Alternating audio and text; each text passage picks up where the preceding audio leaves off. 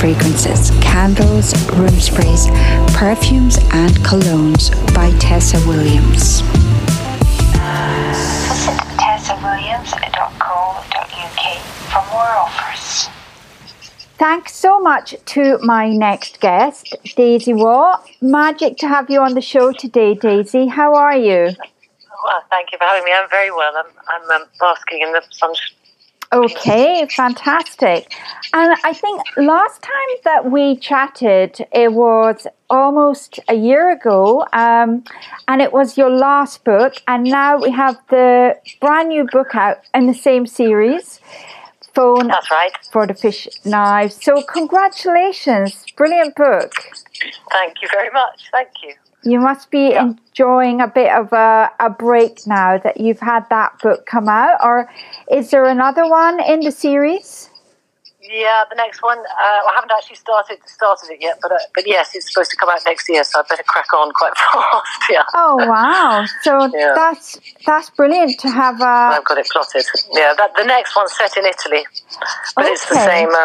It's the same characters, and it starts in the grand house that the other two are set in, and then luckily they get out of England and go to Italy and start killing people there instead.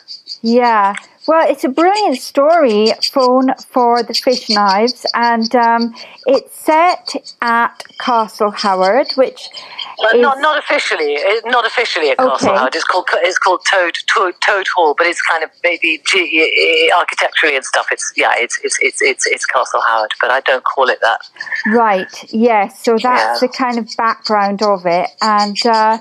It's so funny. It's just one of these books that for this time, I think it's really captured, it's what we all need really now. And were you writing it, Daisy, during the lockdown? Actually, I put the last full stop on it. I edited it during the lockdown, but in fact, I was rushing for the deadline just as Boris Johnson was putting on his jackboots and locking us all up. So, in fact, no. And because I had quite a major sense of humour failure during the lockdown. But I've been fascinated to see you are doing some demonstrations and stuff recently in London. Can you tell us a little bit about that? And I've been doing them since November, actually. I'm massively horrified by the side effects of this lockdown and the kind of power grab of the government. I mean, not just in Britain, but across the developed world. And it's sort of actually all I've been able to think about.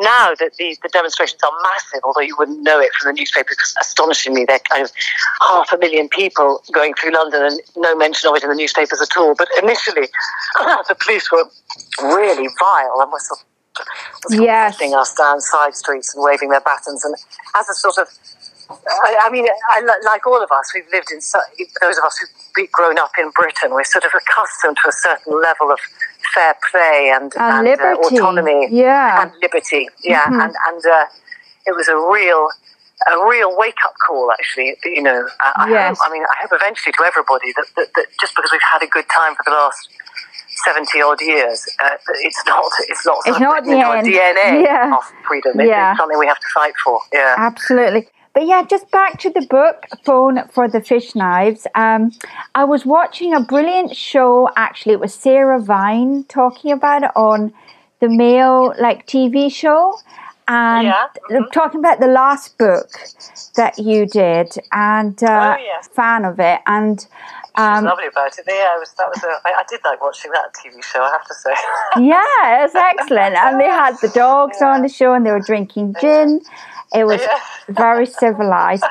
But how do you find, Daisy, the process of the writing and then you have the promoting, and what do you love most about being an author?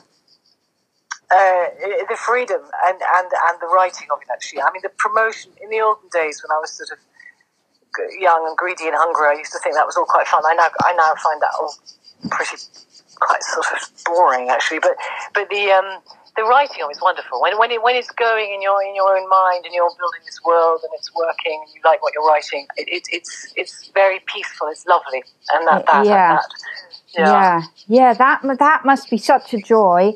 And is there a time of the day or night that you find is best for writing, or every time, every day?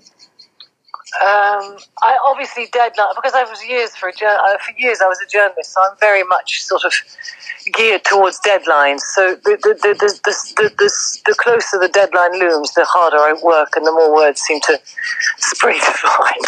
Yeah. And so that I can't really work once I've had a drink, and since all direction of traffic is towards a drink at the end of the day, so I have to work during the day, and I sort of break it up with a lot of things like running and yoga and stuff like that. Oh, excellent. But that's interesting, because a lot of writers, you'd think that the drink might kind of help.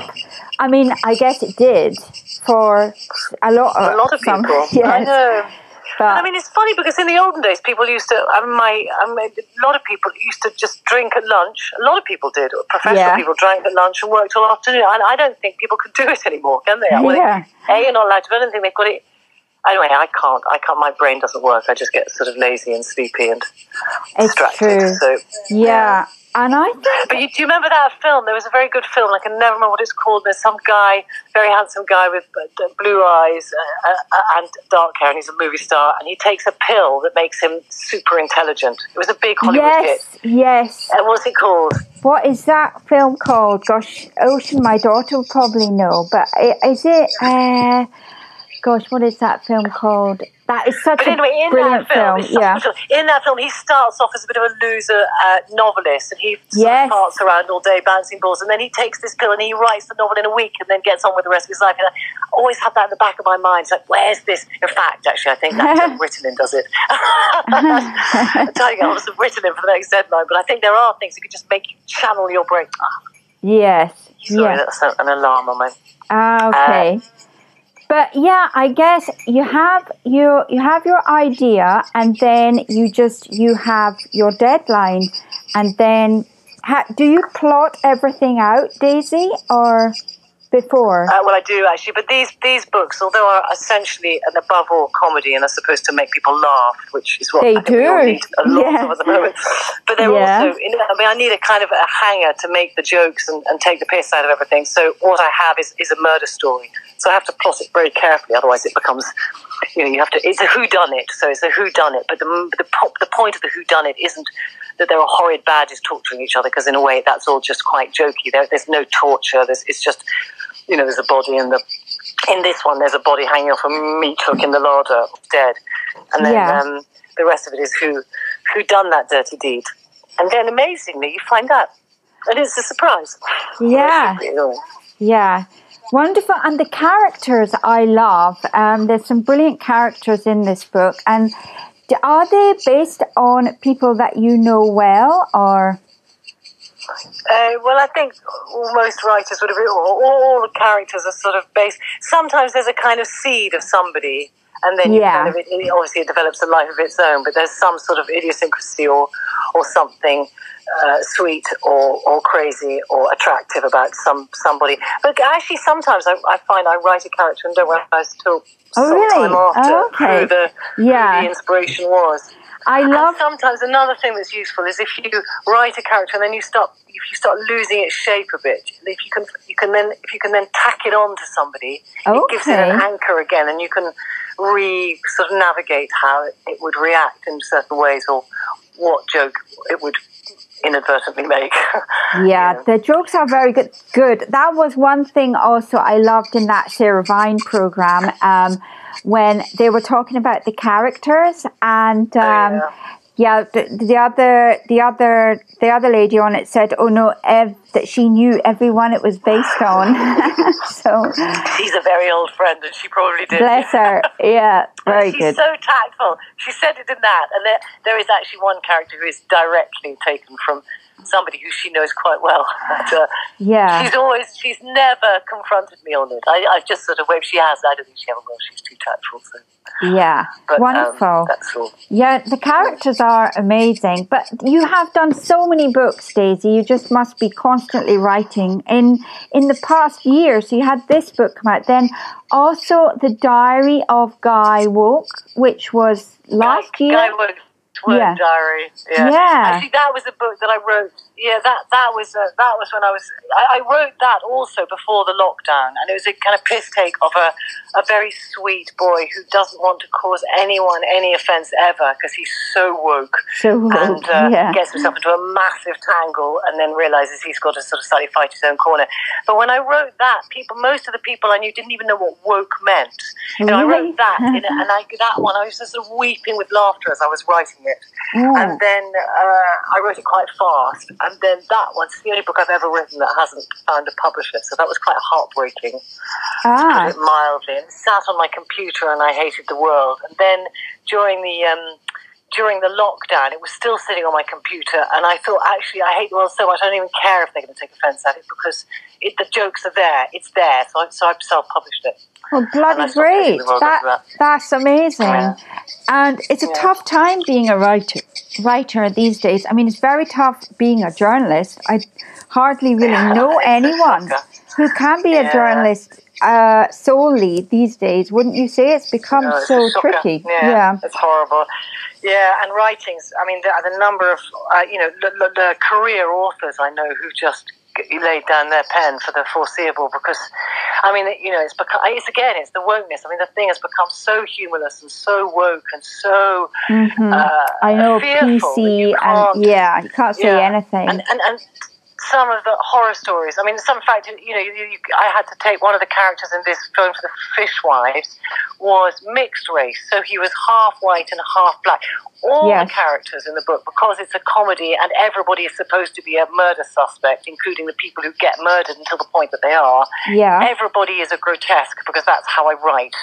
But my editor, who's hilarious, actually, and clever and I totally don't criticize her. She was actually just kind of protecting the ground, I had to change that character, and she said, "Oh my goodness, you can't use a mixed race character." And so I was so angry about it. I turned him into an albino. Okay, and they all said they said that's fine.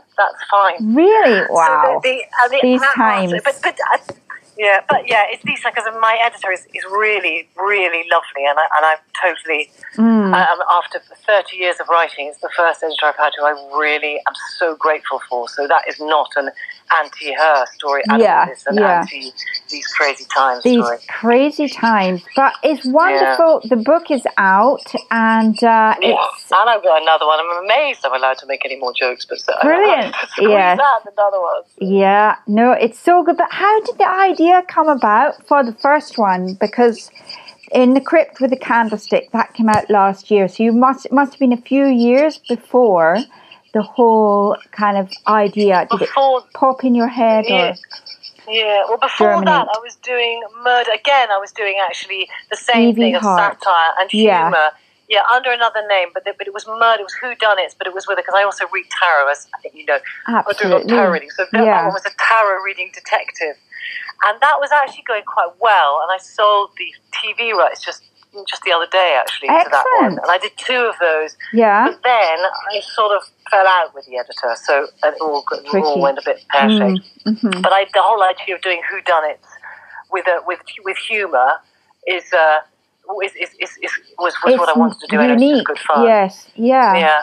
And then posh people, well, that's the world I know. So you got it down. And of course, it's the one group of people you're allowed to rip the piss out of without going to see jail. Yes, that is the one area. Yeah. So, but it's a brilliant book, this, and I think it'd be a wonderful present for anyone. It looks lovely, doesn't it? It's beautiful. The design, it's a lovely blue and gold cover. So it's a marvellous book, and it is available now. Will you be doing any kind of events, Daisy, over the next few months with this book, or are you kind of through with that at the moment? I am in Italy and hoping to stay out here for as long as I possibly can. Why not? Yeah, wonderful. Yeah. It's certainly not till September, but then probably dribs and drabs here and there. But yes. So I've got to get on with the next book. Excellent. Well, if people would like to find out more about you, Daisy, and your books and your tarot, how is the best way to do that, please? I've got a website, daisywar.com, WAUGH, daisywar.com. Marvellous. There you'll find me and my tarot and everything. Oh, wonderful. Well, thank you. It's been amazing to speak to you, and hopefully see you soon. Yes, thanks so much, Daisy War. Have a lovely day. Very much. Take care. Bye.